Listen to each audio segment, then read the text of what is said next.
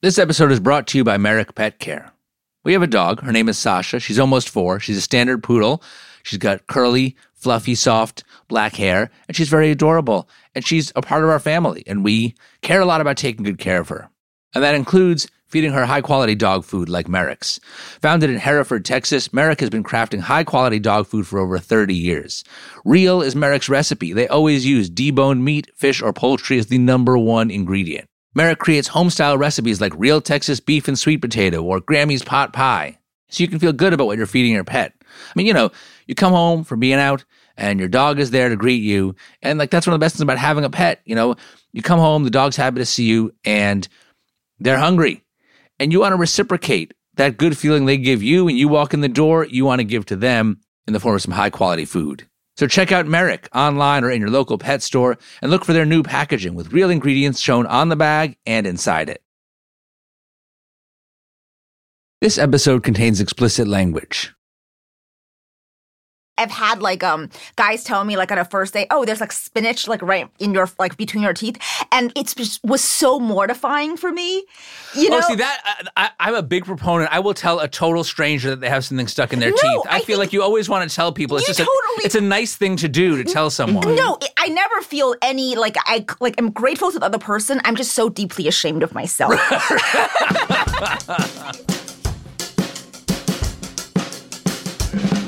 This is The Sporkful. It's not for foodies, it's for eaters. I'm Dan Pashman. Each week on our show, we obsess about food to learn more about people. This week, we are taking your calls. We're going to take on some food-related disputes. We're going to listen to your hot takes. We're going to solve your problems, or try, at least. But I can't do that on my own, okay? I need help. So I've enlisted 2 opinionated, food-obsessed folks to help. They're also 2 past Sporkful guests. And I'm just going to say it.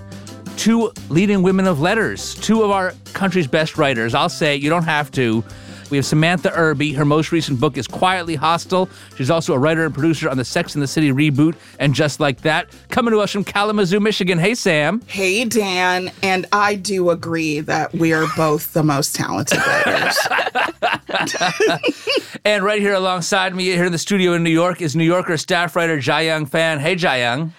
Hi, Dan, and I'm going to have to second that.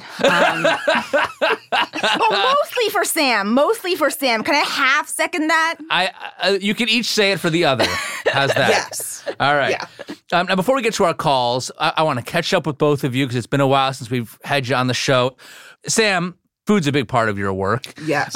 In your new book, Quietly Hostile, you have a whole essay about how you're an amazing guest at a party. Oh, yes. I am the perfect party guest. Why? I will behave, which is number 1, right? I'm not going to tear up your house, not going to fight. I mean, that seems like a low bar, but okay. But also, I will sample your food, and not everybody does that, right? Some people go to parties and they're like, oh, you made this? I won't eat it, but I will try it. I will not dress up too nice so you can be the star. And I'll stay late to help clean up and also eat all the leftover shards of chips and crackers that people left behind. So you sort of clean up by vacuuming, by eating. Well, okay, that makes me sound like I don't know what. But I will, that's sort of my reward for helping to clean up. But now, Sam, and you've talked and written a lot about the fact that you have a stomach that doesn't always cooperate. Uh-huh. As a person who lives with digestive issues and Crohn's disease, as you've talked about, when you go to someone else's house and you're saying you're going to be polite, you're going to eat something, but what if it's something that you know is going to be trouble? Then I will steer clear. But the worst is people don't always know exactly what's in things. Right. So I have had to leave parties early. Hey, girl, congratulations on the baby or whatever. Goodbye. So, Jiayang, the last time that I saw you, last time we were together, we were fighting our way through a Chinese market in Chinatown on the eve of Lunar New Year. Oh, I recall that. It was crowded, and there were a lot of aunties throwing elbows at us. You have still have any bruises from that? That was fun. I've returned many times. Yeah. So the bruises have, come and gone and come and gone again. So a lot of your writing focuses on China and the Chinese-American experience, but you've also in the last year or two written a couple of restaurant reviews.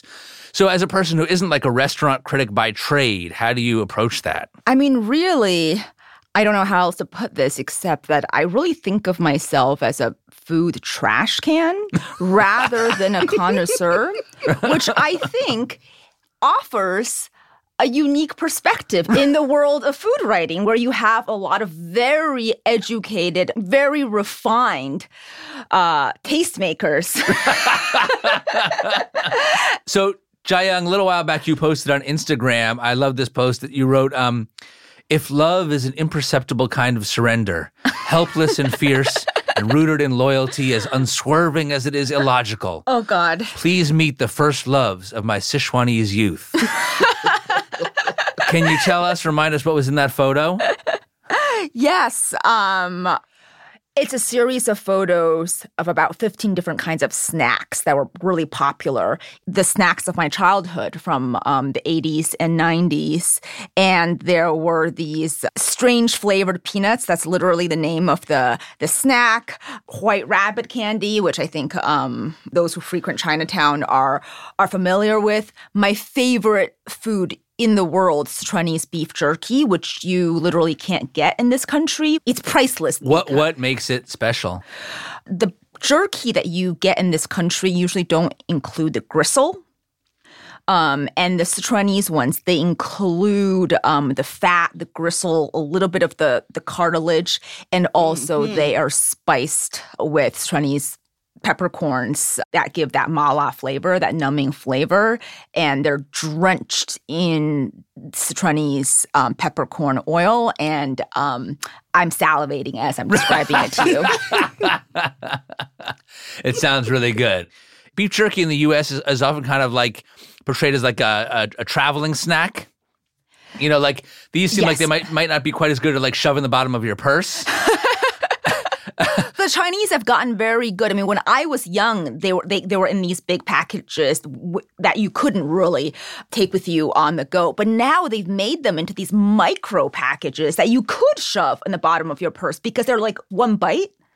I think I was really overcome with the richness of the flavors. I mean, how aggressive the flavors are and how different they are from American snacks. I think because I hadn't had them in decades, there is something about your GI tract that is the pathway to your past, which seems so obvious, but when you experience it and you have not for me, in 2 decades or more, I felt I was returned to a 7-year-old, a 5-year-old, to those moments of first having those snacks.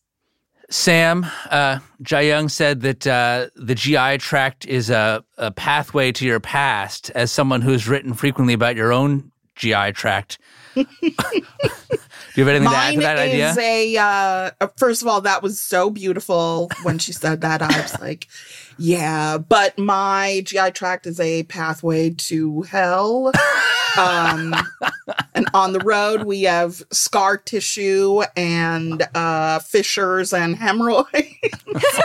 So those are the hitchhikers going on this journey with the food.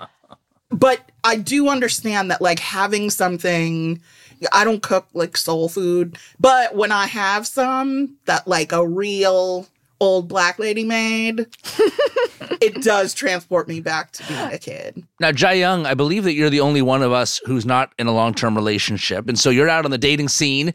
What's going on in the world of food and dating? What do you want to share with us? I've just been going on these terrible dates where like it's fallen apart because of food. And there was one guy, I mean, like 2 weeks ago, who said, "I'm very white and you are very not." I was like, "Do you mean racially or like aesthetically?" And he was like, "In every sense, I think I'm just very white and you are very, very not." You know, he was like, "I just want egg whites and avocado toast." Oh.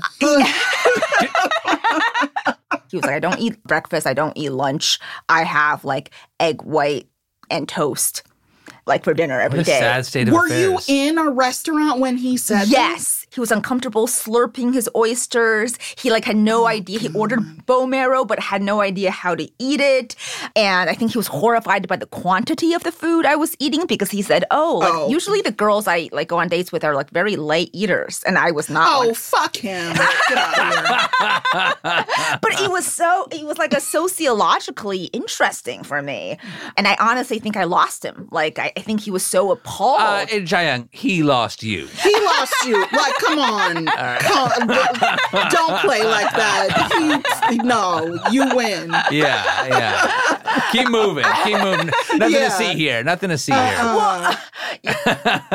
On our first date, my wife picked up her plate and licked it.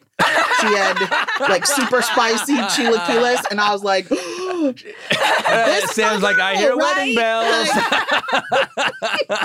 It's like, pack up the U-Haul. This is the one. So there you go, No, Jiayoung. if a person can't like let you eat, like if anyone has anything to say about your food, you just you bye. Goodbye. All right, Sam and Jiayoung, I think we've established that you both love food in your own ways. You both have a lot of opinions about food and life. So I think you're well equipped to help me help some Sporkful listeners. You ready? Yes. Yes, as ready as I'll ever be. All right, let's go to the phones. Hi, who's this? Hi, my name is Malin, and I'm calling from Lund in Sweden.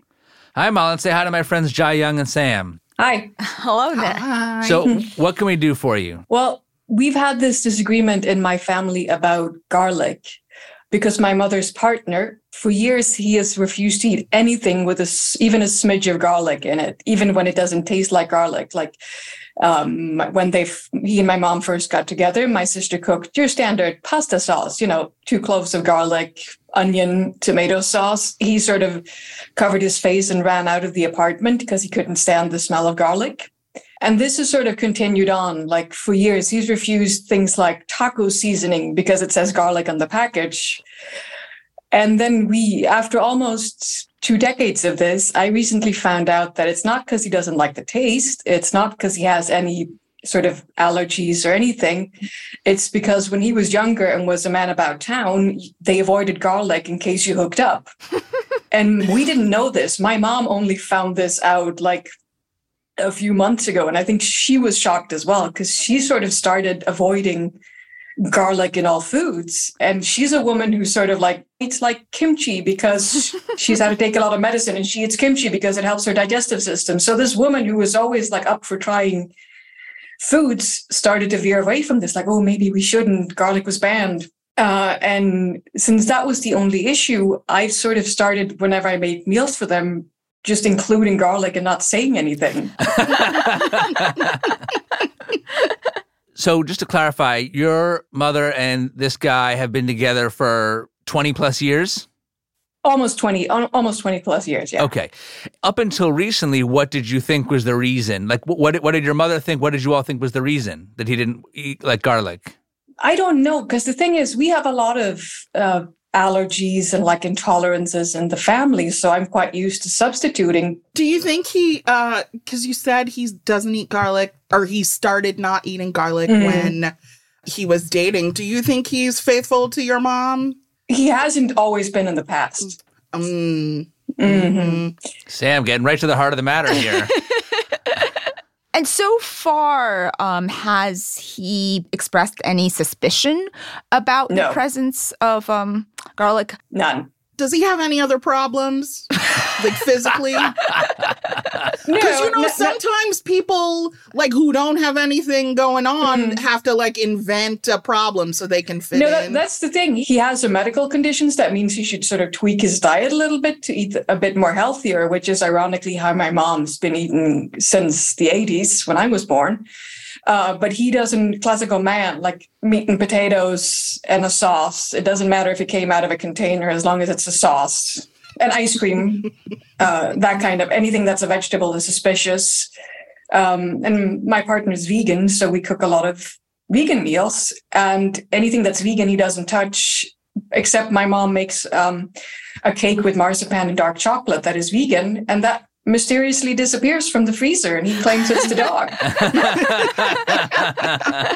I do that too. I keep getting at it. Like from the time that he came into the picture to today, has his position on garlic been consistent? Or were there times where he seemed more or less concerned about eating garlic? I'd say he's been pretty consistent. The theory I was testing is if we could detect a pattern, and if there were times when he was avoiding garlic, would that be an indication that he was stepping out? And then when he was not so concerned about eating garlic, maybe that's a time when he's staying closer to home. I don't think he's that subtle. I'm sorry. No. I was giving him too much credit, is what you're saying.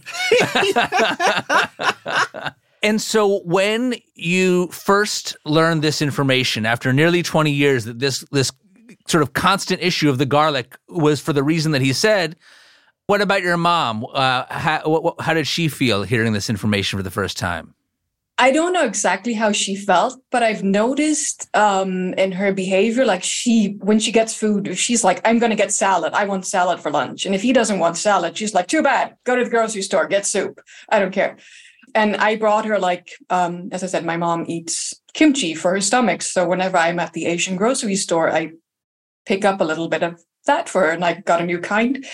And I came home and opened the container, and she was like, oh, great, I'll have some. And he was like, oh, it stinks. And my mom was like, you don't like it? Leave the house. Like, they live separately. Can we find your mom a new boyfriend? We're working on it. Okay, good.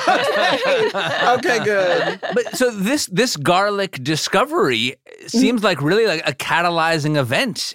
It seems like really it's changed the way your mom approaches her whole relationship with her partner. Well, at least her relationship with food around him. Because before, I think a lot of women, we sort of accommodate. We're sort of raised to sort of be inviting, make it hot, be a good hostess, cook your guests or the people in your life what they want to eat. And as I said, we have a lot of allergies and tolerance in the family. And so I sort of naturally have that setting. Oh, this person cannot eat this. How can I tweak what I'm making? Sam, what's your take? This behavior is very much like, when your kid decides to be vegetarian for a week, you have to change everything you do to satisfy this one person who doesn't even really care that much. They're kind of getting off on the fact that you have to now shop at a whole different store to get their tofu or whatever, their seitan. Right. My take is that he's desperate for some kind of attention or recognition, or, he wants everyone to worry about him or do things go out of their way for him. And for a 70-year-old man, I would never indulge that. I wouldn't do it for a 10-year-old boy. I would just make what I'm going to make stuff for my mom and not worry about him. Jiayang? Yeah, I think my position on this has evolved through our conversation. And as I've learned more, I was that difficult teenager who wanted to be vegetarian for a year. And I remember a very specific experience of, going with my mother to a friend's house. And that woman just took it upon herself. She was like, I do not care what this bratty 16-year-old wants. I'm just going to put minced meat in there. She won't be able to detect it. And I did find it absolutely delicious. But I found out afterwards that there was meat in there, and I felt deeply betrayed, even though I very much enjoyed the meal. On the one hand, there is a real childish quality to a 70-year-old man who does not contribute much in the way of cooking or assembling the meal and is making this rather unreasonable demand. On the other hand, I do wonder about how, usually it's an immature person that reacts most violently to even the most trivial kinds of betrayal. If for whatever reason he finds out, it won't be about the garlic. It'll be about the sense of emotional betrayal and how that might make him suspect how he's being deceived in other parts of his life. the question to sort of wrap it up on is like, I think our general feelings about this guy are all aligned. Is it okay for Malin to continue to sneak small amounts of garlic into the food that she cooks? What's your take, Jiayang? I think it's ethical to continue using the garlic as long as you're mentally prepared that, by whatever means one day he might find out, and to have in your head, kind of a script prepared. What I imagine saying is like, listen, I understand that you might feel kind of betrayed, but I have taken on the responsibility of cooking for you, or my mother has for the last 20 years. And given the rationality of, the reason behind it, it seems like a really big ask that you have made. I respect that you feel that you've been betrayed, but let's look at the bigger context here. Sam, ethical to continue sneaking garlic in or not? I'm such a punitive, petty asshole. I don't know about the ethics of sneaking, but it feels like a little unethical, but my approach would be like, hey, I made this. It has garlic in it. You eat it or you don't. If this was a little kid, I would still try to punish him in some way because I'm terrible, but that would be one thing. But this is a grown man. He can order a pizza. He can heat up a frozen dinner. Do they have those in Sweden? He can go to IKEA and eat meatballs, whatever. Yeah, in Sweden, the dinners stay frozen even after you take them out of the freezer. Depends on where you are in the country. So, Malin, how does all this sound to you? Well, I'm leaning towards a sort of don't ask, don't tell kind of policy. Like if I make something and I go, here, this is pasta sauce, and if he doesn't ask. Malin, if you were to give him that speech that Jiayang just prepared for you, how do you think he would respond? I think he might just sort of storm out and slam the door and, yeah. And would that be but if a good outcome or a bad outcome? I don't know. We already know what he does when I bring kimchi over. So if we want him to leave the house, we'll just go open a jar of kimchi and problem solved. All right. Well, Malin in Sweden, thank you so much. Good luck with sneaking some more garlic into your next big family feast. Good luck. Thank you. All right, coming up, we're going to help solve more of your food disputes, and we'll hear your piping hot food takes.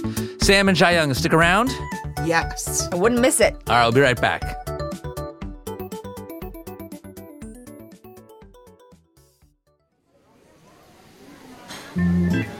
And now, a delicious word from our sponsors.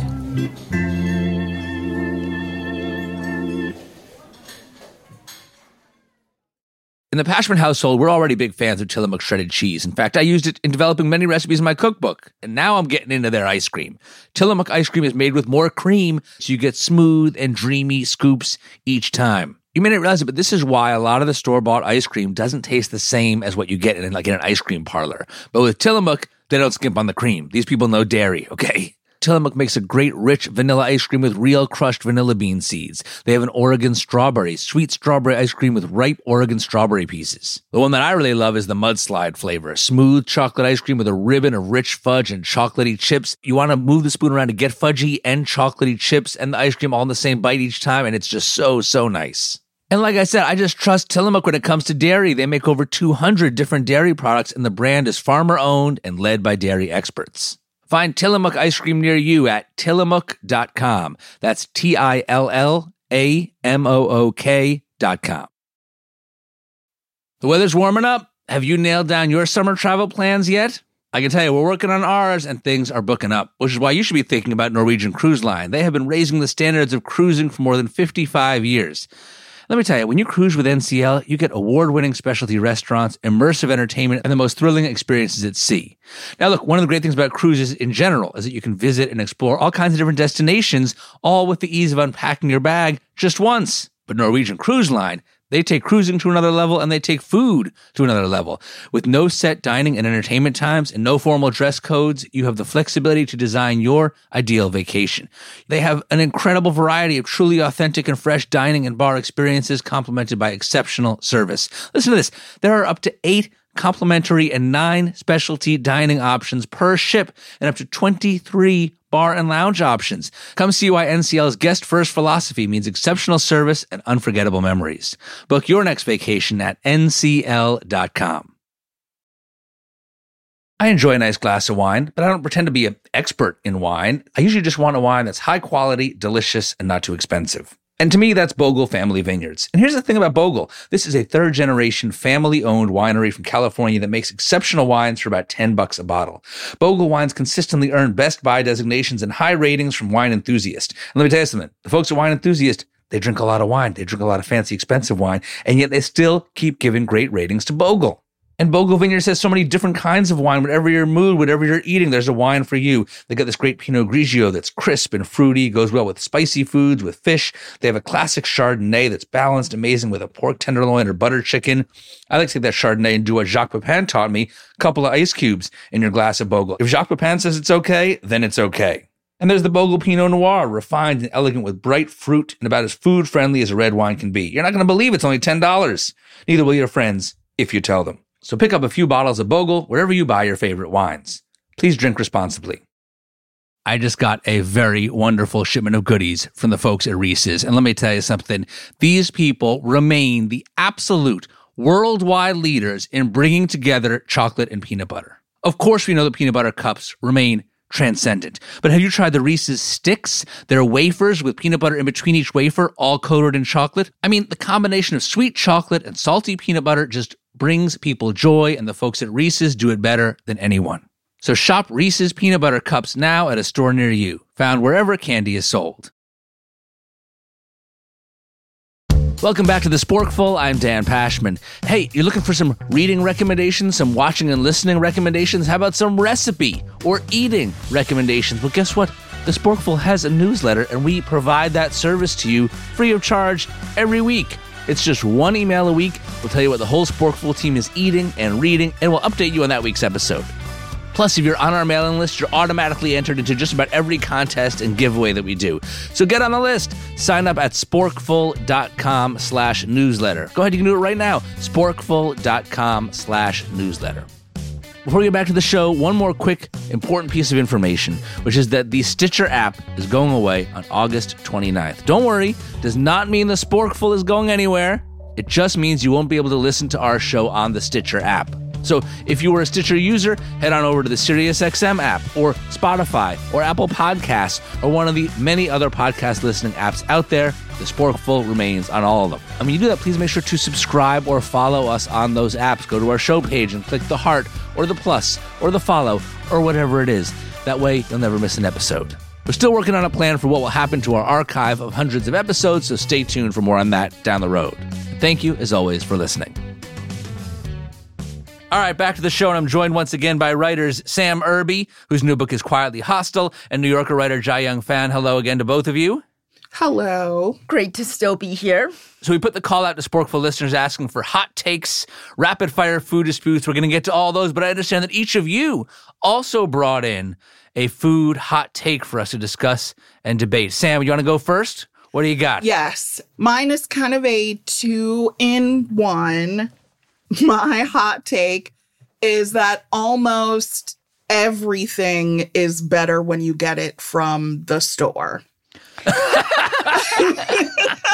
Like, I'm not on Top Chef. I'm not making my own aioli. I'm not making my own salad dressing. I'm not eating anyone's like home canned tomatoes. I love convenience things like garlic that's already minced, onions that are already chopped. You want food that's already cooked. I mean, no, I like to cook it. I like to put it all together. I like sliced mushrooms. You know, slicing mushrooms to me is an especially tedious task. Correct. I will always buy pre-sliced mushrooms. Yeah. My wife is she just got a bushel of apricots from her farmer. Like, I mean, come on.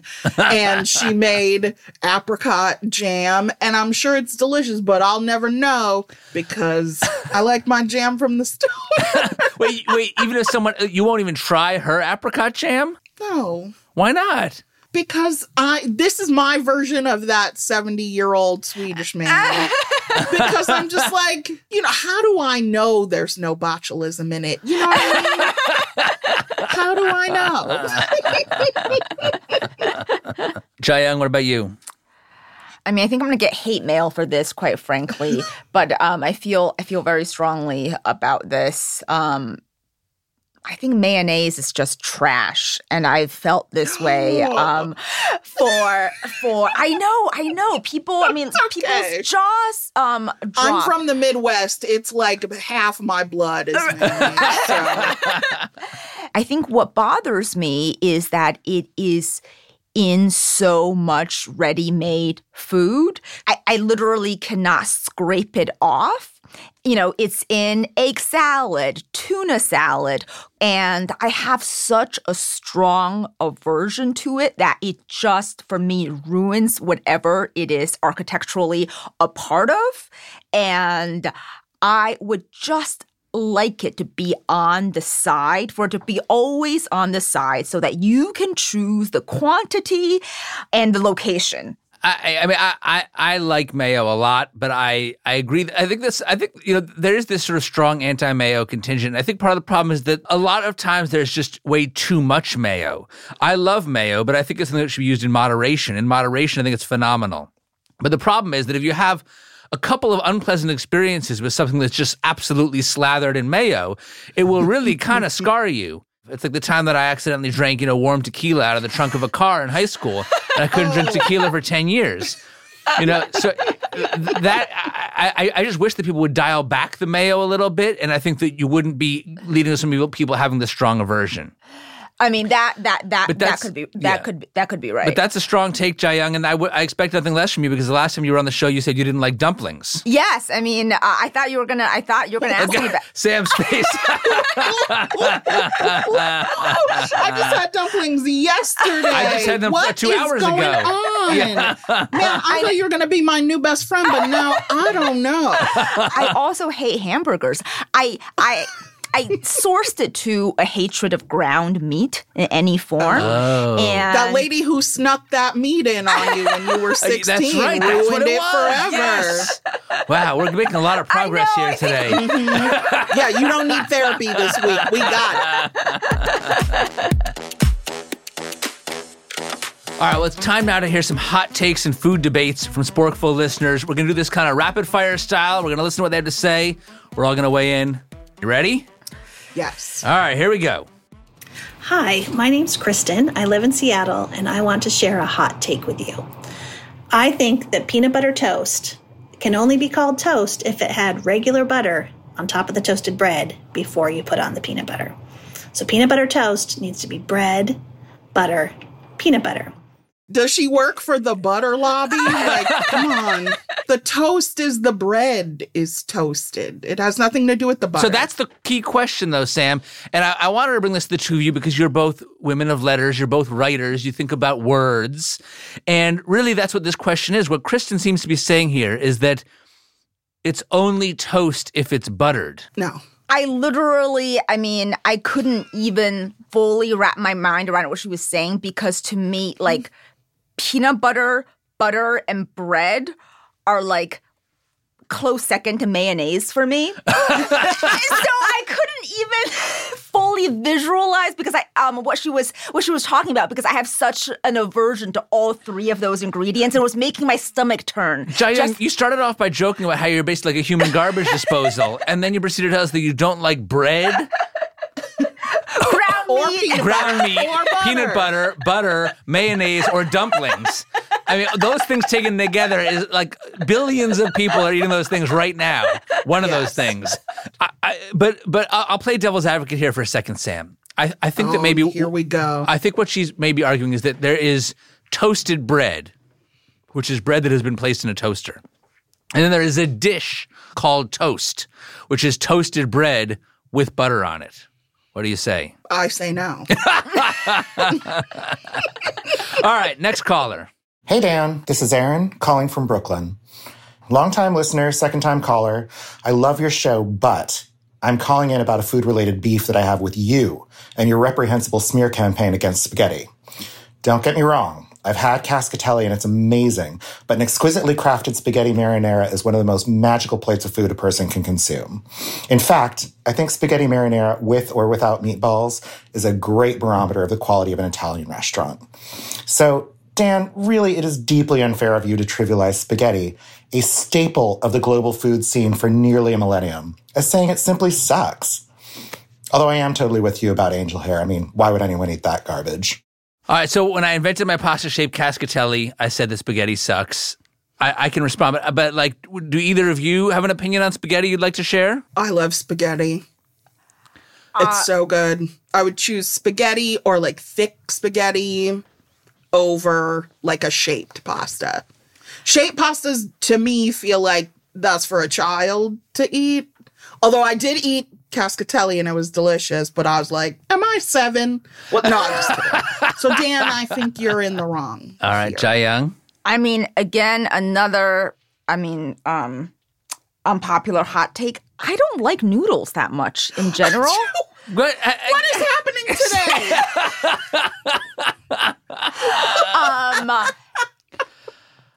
I think you should see Dan's face right now. He's just so overwhelmed with emotion. With actually just talk to your grandmother. No dumplings, noodles. Yeah, Jiayoung's just gonna be over here in the corner with her Sichuan beef jerky and nothing else ever.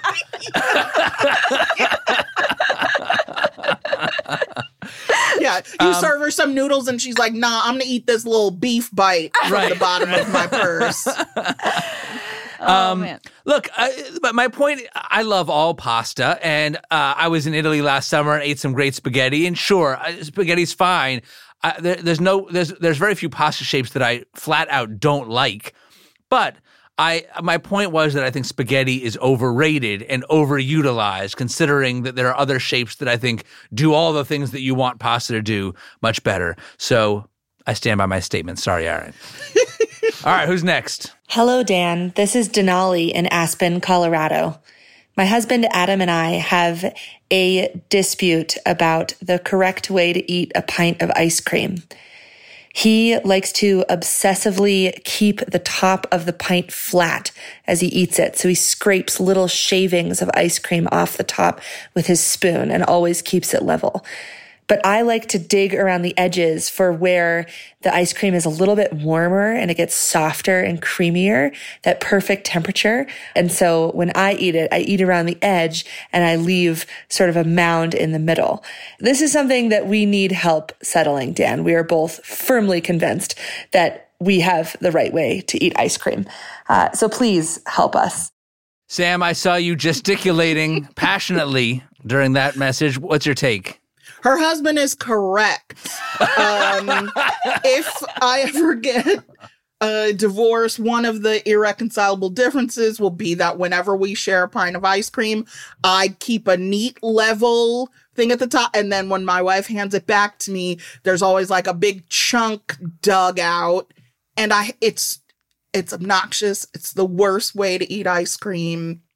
Husband wins. Well, I just want to clarify. I think there's a difference between tunneling through the ice cream to specifically target large chunks of candy and other fillings versus simply going around the perimeter to get the slightly meltier ice cream, which is what I think Denali is describing in this message. She's still wrong. Okay. Jiayoung? I complete opposite of Sam on this. I do not, even with a loved one, I do not want your spoon going back, flattening. To me, that is gross. Like it just contributes to additional saliva. Like, because think about all the spooning that's required to like flatten the top. I really need you to take the ice cream into your bowl. Saliva sharing, I mean, outside of physical intimacy, just no. Well, look, I disagree with both of you.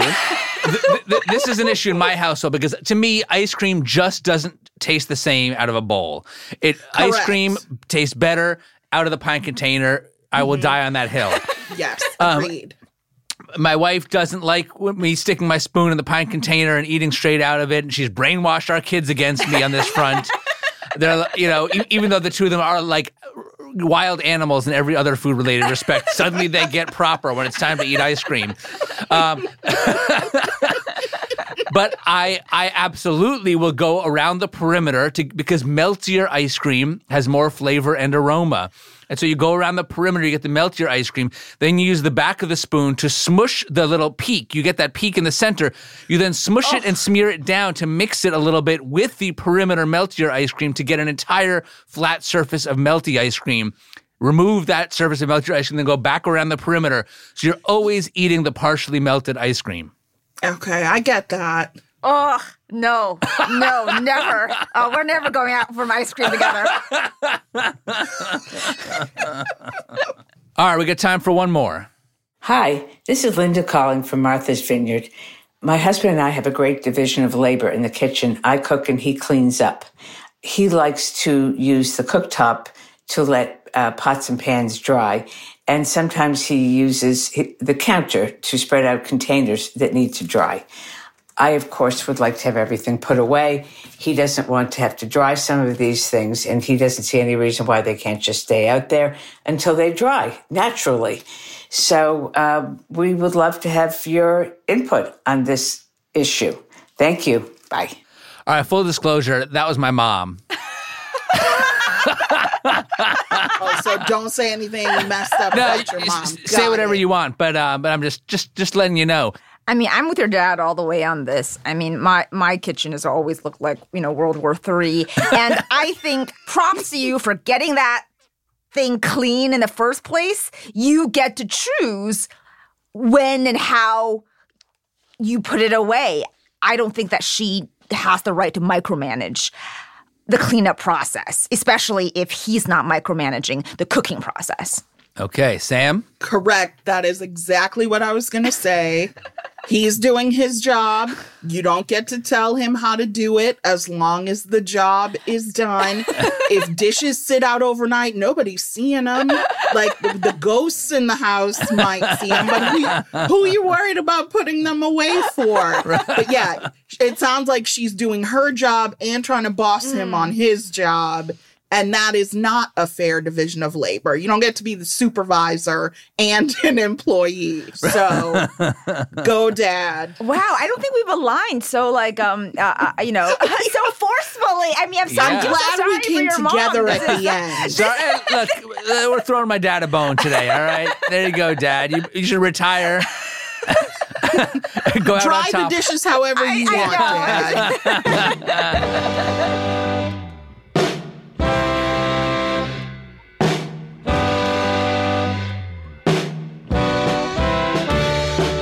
Jia-Young Fan is a writer at The New Yorker. Thank you so much, Jia-Young. Thank you so much for having me.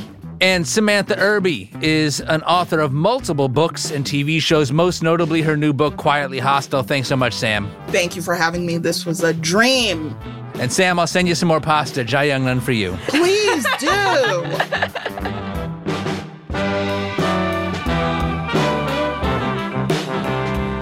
Next week on the show, what happens when a whole new Apple comes to market? The University of Washington invested decades and millions of dollars into creating the Cosmic Crisp. But does it live up to the hype? How's it selling these days? We'll find out next week. While you're waiting for that one, don't miss out on our recent episodes about the Pickle King of Greenlawn and the forager Jay Marion in Virginia. This show is produced by me, along with senior producer Emma Morgenstern and producer Andres O'Hara. Editing help this week by Nick Liao. Our engineer is Jared O'Connell. With help this week from Casey Holford. Music help from Black Label Music. The Sporkful is a production of Stitcher Studios. Our executive producers are Colin Anderson and Nora Ritchie. Until next time, I'm Dan Pashman. And I'm Natambi Peters, living in Long Beach, California, reminding you to eat more, eat better, and eat more better.